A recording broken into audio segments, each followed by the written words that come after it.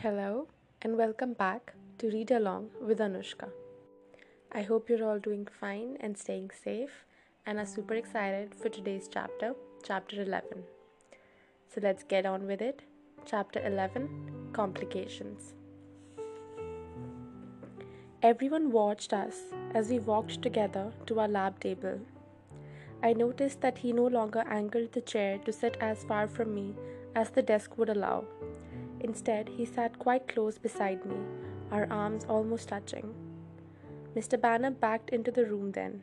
What superb timing the man had, pulling a tall metal frame on wheels that held a heavy-looking outdated TV and VCR. A movie day. The lift in the class atmosphere was almost tangible. Mr. Banner shoved the tape into the reluctant VCR and walked to the wall to turn off the lights. And then, as the room went black, I was suddenly hyper-aware that Edward was sitting less than an inch from me. I was stunned by the unexpected electricity that flowed through me, amazed that it was possible to be more aware of him than I already was. A crazy impulse to reach over and touch him, to stroke his perfect face just once in the darkness, nearly overwhelmed me. I crossed my arms tightly across my chest, my hands balling into fists. I was losing my mind. The opening credits began, lighting the room by a token amount. My eyes, of their own accord, flickered to him. I smiled sheepishly as I realized his posture was identical to mine. Fists clenched under his arms, right down to the eyes, peering sideways at me. He grinned back, his eyes somehow managing to smolder even in the dark. I looked away before I could start hyperventilating. It was absolutely ridiculous that I should feel dizzy. The hour seemed very long. I could not concentrate on the movie. I didn't even know what subject it was on. I tried unsuccessfully to relax, but the electric current that seemed to be originating from somewhere in his body never slackened. Occasionally I would permit myself a quick glance in his direction, but he never seemed to relax either. The overpowering craving to touch him also refused to fade, and I crushed my fists safely against my ribs until my fingers were aching with the effort. I breathed a sigh of relief when Mr. Banner flicked the lights back on at the end of class and stretched my arms out in front of me, flexing my stiff fingers. Edward chuckled beside me. "Well, that was interesting," he murmured. His voice was dark and his eyes were cautious. Was all I was able to respond. "Shall we?" he asked, rising fluidly. I almost groaned. Time for gym. I stood with care, worried my balance might have been affected by the strange new intensity between us.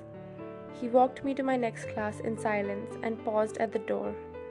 I turned to say goodbye. His face startled me. His expression was torn, almost pained, and so fiercely beautiful that the ache to touch him flared as strong as before. My goodbye stuck in my throat. He raised his hand, hesitant, conflict raging in his eyes, and then swiftly brushed the length of my cheekbone with his fingertips. His skin was as icy as ever, but the trail his fingers left on my skin was alarmingly warm, like I had been burnt, but did not feel the pain of it yet. He turned without a word and strode quickly away from me. I walked into the gym light-headed and wobbly. I drifted to the locker room, changing in a trance-like state, only vaguely aware that there were other people surrounding me. Reality did not fully set in until I was handed a racket. It was not heavy, yet it felt very unsafe in my hand. I could see a few of the other kids in class eyeing me furtively. Coach Clapp ordered us to pair up into teams. Mercifully, some vestiges of Mike's chivalry still survived. He came to stand beside me. "Do you want to be a team?" "Thanks, Mike, you don't have to do this, you know." I grimaced apologetically. "Don't worry, I'll keep out of your way," he grinned. Sometimes it was so easy to like Mike. It did not go smoothly. I somehow managed to hit myself in the head with my racket and clip Mike's shoulder on the same swing. I spent the rest of the hour in the back corner of the court, the racket held safely behind my back. Despite being handicapped by me, Mike was pretty good. He won 3 games out of 4 single-handedly. He gave me an unearned high five when the coach finally blew the whistle ending class. "So," he said as we walked off the court. "So what? You and Cullen, huh?" he asked, his tone rebellious. My previous feeling of affection disappeared. "That's none of your business, Mike," I warned, internally cursing Jessica straight to the fiery pits of Hades. "I don't like it," he muttered anyway. "You don't have to," I snapped. "He looks at you like you're something to eat," he continued, ignoring me. I choked back the hysteria that threatened to explode, but a small giggle managed to get out despite my efforts. He glowered at me. I waved and fled to the locker room.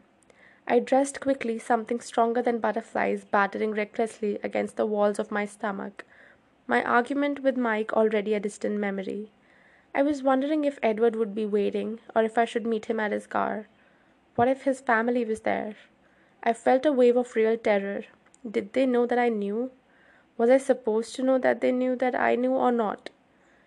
By the time I walked out of the gym, I had just about decided to walk straight home without even looking toward the parking lot, but my worries were unnecessary.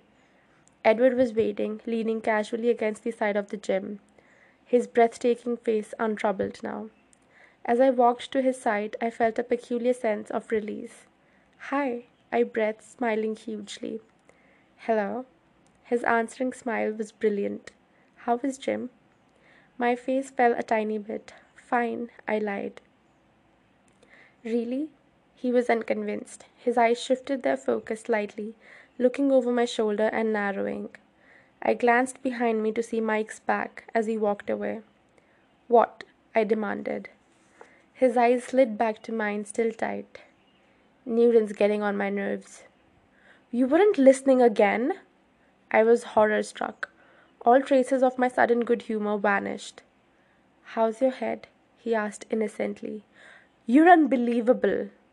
I turned, stomping away in the general direction of the parking lot, though I hadn't ruled out walking at this point. He kept up with me easily. "You were the one who mentioned how I had never seen you in gym. It made me curious." He did not sound repentant, so I ignored him.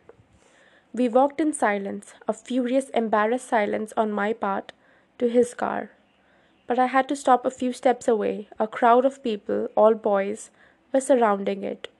Then I realized they were not surrounding the Volvo. They were actually circled around Rosalie's red convertible, unmistakable lust in their eyes. None of them even looked up as Edward slid between them to open his door. I climbed quickly in the passenger side, also unnoticed. "Ostentatious," he muttered. "What kind of car is that?" I asked. "An M3. "I don't speak car and driver." "It's a BMW." He rolled his eyes, not looking at me, trying to back out without running over the car enthusiasts. I nodded. I'd heard that one. "Are you still angry?" he asked as he carefully maneuvered his way out. "Definitely," he sighed. "Will you forgive me if I apologize?" "Maybe. If you mean it. And if you promise not to do it again," I insisted. His eyes were suddenly shrewd. "How about if I mean it and I agree to let you drive Saturday?" He countered my conditions. I considered and decided it was probably the best offer I would get. "Deal," I agreed. "Then I'm very sorry I upset you." His eyes burned with sincerity for a protracted moment, playing havoc with the rhythm of my heart, and then turned playful. "And I'll be on your doorstep bright and early Saturday morning." It doesn't help with the Charlie situation if an unexplained Volvo is left in the driveway. His smile was condescending now. I was not intending to bring a car. "How?" He cut me off. "Don't worry about it. I'll be there. No car." I let it go. I had a more pressing question. "Is it later yet?" I asked significantly. He frowned. "I supposed it is later." I kept my expression polite as I waited. He stopped the car. I looked up, surprised. Of course, we were already at Charlie's house, parked behind the truck. It was easier to ride with him if I only looked when it was over. When I looked back at him, he was staring at me, measuring with his eyes. "And you still want to know why you can't see me hunt?" He seemed solemn, but I thought I saw a trace of humor deep in his eyes. "Well," I clarified, "I was mostly wondering about your reaction. Did I frighten you?" Yes, there was definite humor there. "No," I lied. He did not buy it. "I apologize for scaring you." He persisted with a slight smile, but then all evidence of teasing disappeared. "It was just the very thought of you being there while we hunted." His jaw tightened. "That would be bad?" He spoke from between clenched teeth. "Extremely." "Because?" He took a deep breath and stared through the windshield at the thick rolling clouds that seemed to press down almost within reach.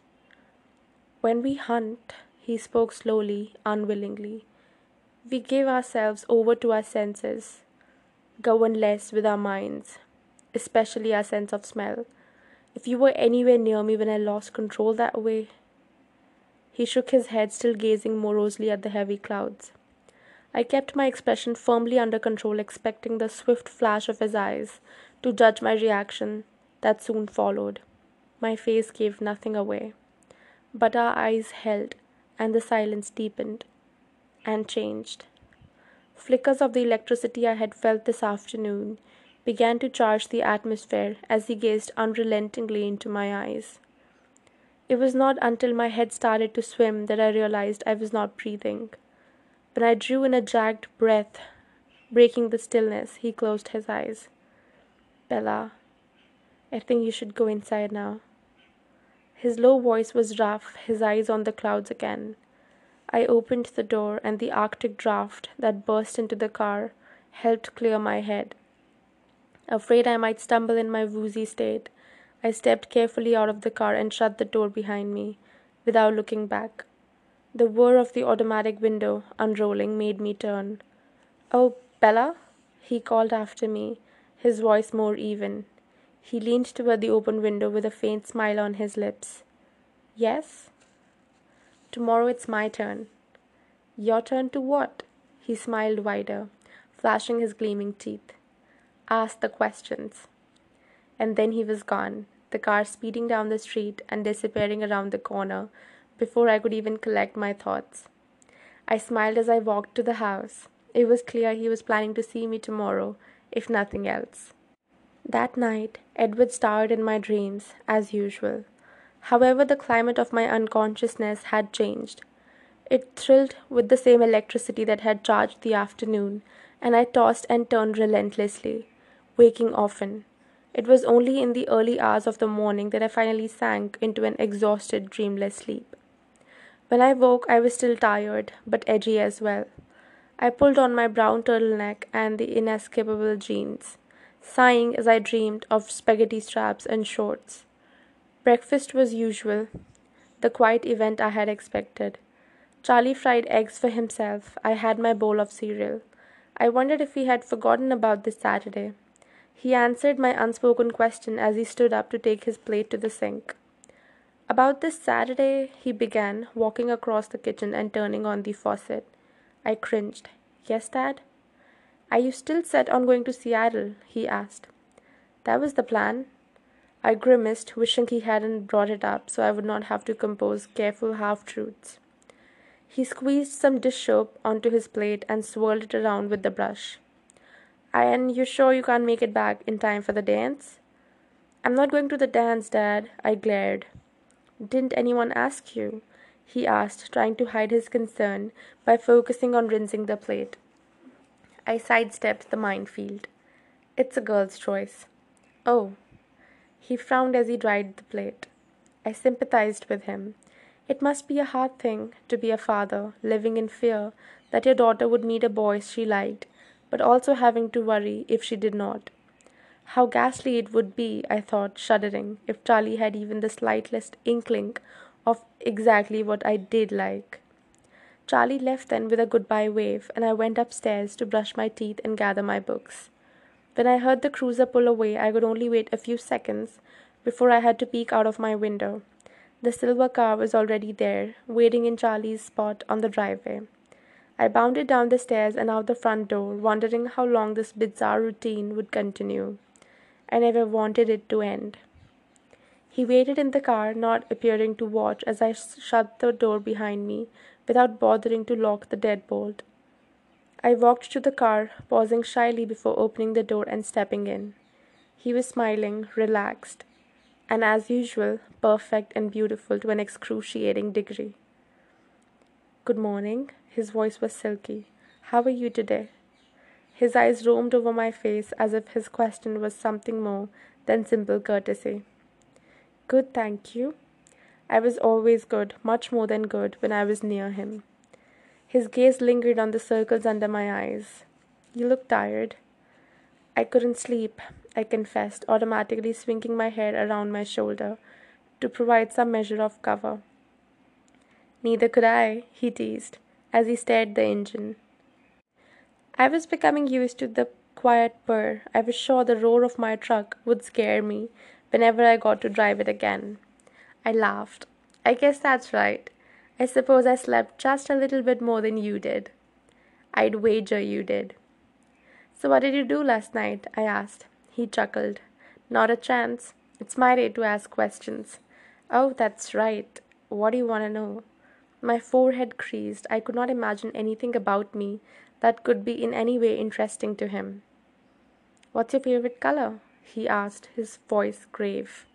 I rolled my eyes. "It changes from day to day." "What's your favorite color today?" He was still solemn. "Probably brown." I tended to dress according to my mood.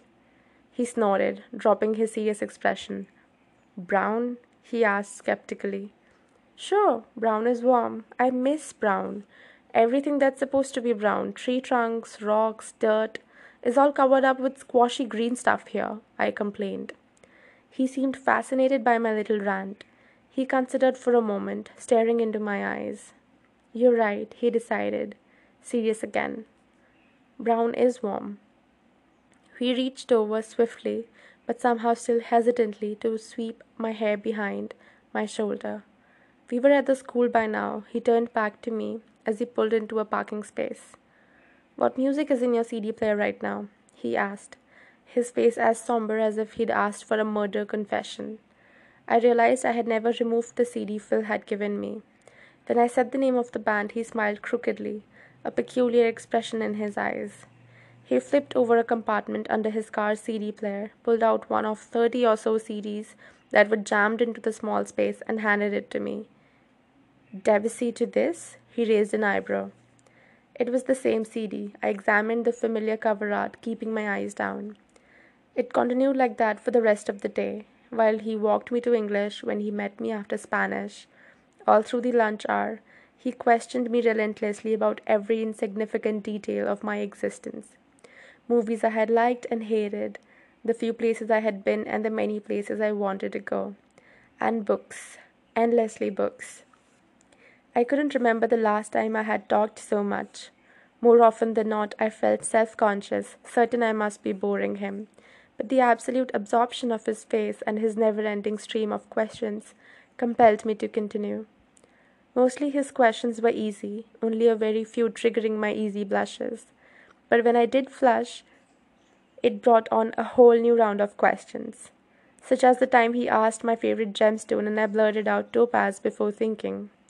He had been flinging questions at me with such speed that I felt like I was taking one of those psychiatric tests where you answer with the first word that comes to mind. I was sure he would have continued down whatever mental list he was following, except for the blush. My face reddened because until very recently, my favorite gemstone was garnet. It was impossible, while staring back into his topaz eyes, not to remember the reason for the switch, and naturally, he would not rest until I had admitted why I was embarrassed. "Tell me," he finally commanded after persuasion failed. Failed only because I kept my eyes safely away from his face. "It's the color of your eyes today," I sighed, surrendering, staring down at my hands as I fiddled with a piece of my hair. I suppose if you asked me in 2 weeks, I would say onyx. I had given more information than necessary in my unwilling honesty, and I worried it would provoke the strange anger that flared whenever I slipped and revealed too clearly how obsessed I was. But his pause was very short. "What kinds of flowers do you prefer?" he fired off. I sighed in relief and continued with the psychoanalysis. Biology was a complication again. Edward had continued with his quizzing up until Mr. Banner entered the room, dragging the audiovisual frame again. As the teacher approached the light switch, I noticed Edward slide his chair slightly farther away from mine. It did not help. As soon as the room was dark, there was the same electric spark, the same restless craving to stretch my hand across the short space and touch his cold skin as yesterday. I leaned forward on the table, resting my chin on my folded arms, my hidden fingers gripping the table's edge as I fought to ignore the irrational longing that unsettled me. I did not look at him, afraid that if he was looking at me, it would only make self control that much harder. I sincerely tried to watch the movie, but at the end of the hour, I had no idea what I had just seen. I sighed in relief again when Mr. Banner turned the lights on, finally glancing at Edward. He was looking at me, his eyes ambivalent. He rose in silence and then stood still, waiting for me. We walked toward the gym in silence, like yesterday. And also, like yesterday, he touched my face wordlessly, this time with the back of his cool hand, stroking once from my temple to my jaw before he turned and walked away. Jim passed quickly as I watched Mike's one-man badminton show. He did not speak to me today, either in response to my vacant expression or because he was still angry about our squabble yesterday. Somewhere in a corner of my mind, I felt bad about that, but I could not concentrate on him. I hurried to change afterward, ill at ease, knowing the faster I moved, the sooner I would be with Edward. The pressure about that made me more clumsy than usual, but eventually I made it out of the door, feeling the same release when I saw him standing there, a wide smile automatically spreading across my face. He smiled in reaction before launching into more cross examination. His questions were different now, though, not as easily answered. He wanted to know what I missed about home, insisting on descriptions of anything he was not familiar with. We sat in front of Charlie's house for hours as the sky darkened and rain plummeted around us in a sudden deluge. I tried to describe impossible things, like the scent of a creosote, bitter, slightly resinous, but still pleasant, the high keening sound of the cicadas in July, the feathery barrenness of the trees, the very size of the sky extending white blue from horizon to horizon, barely interrupted by the low mountains covered with purple volcanic rock. The hardest thing to explain was why it was so beautiful to me, to justify a beauty that did not depend on the sparse, spiny vegetation that often looked half dead, a beauty that had more to do with the exposed shape of the land, with the shallow bowls of valleys between the craggy hills, and the way they held on to the sun. I found myself using my hands as I tried to describe it to him. His quiet, probing questions kept me talking freely, forgetting, in the dim light of the storm, to be embarrassed for monopolizing the conversation. Finally, when I had finished detailing my cluttered room at home, he paused instead of responding with another question. "Are you finished?" I asked in relief. "Not even close, but your father will be home soon." "Charlie!" I suddenly recalled his existence and sighed. I looked out at the rain-darkened sky, but it gave nothing away. "How late is it?" I wondered out loud as I glanced at the clock. I was surprised by the time. Charlie would be driving home now. "It's twilight," Edward murmured, looking at the western horizon, obscured as it was with clouds. His voice was thoughtful, as if his mind was somewhere far away. I stared at him as he gazed unseeingly out the windshield. I was still staring when his eyes suddenly shifted back to me. "It's the safest time of day for us," he said, answering the unspoken question in my eyes. "The easiest time, but also the saddest, in a way. The end of another day, the return of the night. Darkness is so predictable, don't you think?" He smiled wistfully. I like the night. Without the dark, we'd never see the stars. I frowned. Not that you see them here much. He laughed, and the mood abruptly lightened. Charlie will be here in a few minutes, so unless you want to tell him that you'll be with me Saturday. He raised one eyebrow. Thanks, but no thanks. I gathered my books, realizing I was stiff from sitting still so long. So is it my turn tomorrow then? Certainly not. His face was teasingly outraged. I told you I was not done, didn't I? What more is there? You'll find out tomorrow. He reached across to open my door for me, and his sudden proximity sent my heart into frenzied palpitations. But his hand froze on the handle. Not good, he muttered. What is it? I was surprised to see that his jaw was clenched, his eyes disturbed. He glanced at me for a brief second. Another complication, he said glumly. He flung the door open in one swift movement and then moved, almost cringed swiftly away from me. The flash of the headlights through the rain caught my attention as a dark car pulled up to the curb just a few feet away, facing us. Charlie's around the corner, he warned, staring through the downpour at the other vehicle. I hopped out at once despite my confusion and curiosity. The rain was louder as it glanced off my jacket. I tried to make out the shapes in the front seat of the car, but it was too dark. I could see Edward illuminated in the glare of the new car's headlights.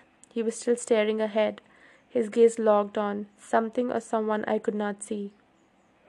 His expression was a strange mix of frustration and defiance. Then he revved the engine, and the tires squealed against the wet pavement. The Volvo was out of sight in seconds. Hey, Bella, called a familiar, husky voice from the driver's side of the little black car. Jacob? I asked, squinting through the rain. Just then Charlie's cruiser swung around the corner, his lights shining on the occupants of the car in front of me.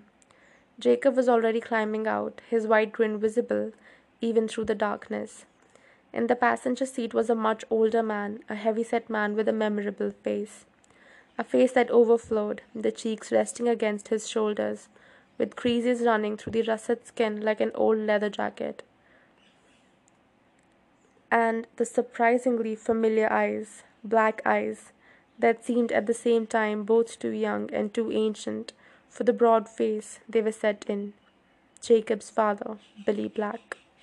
I knew him immediately, though in the more than 5 years since I had seen him last, I had managed to forget his name when Charlie had spoken of him my first day here.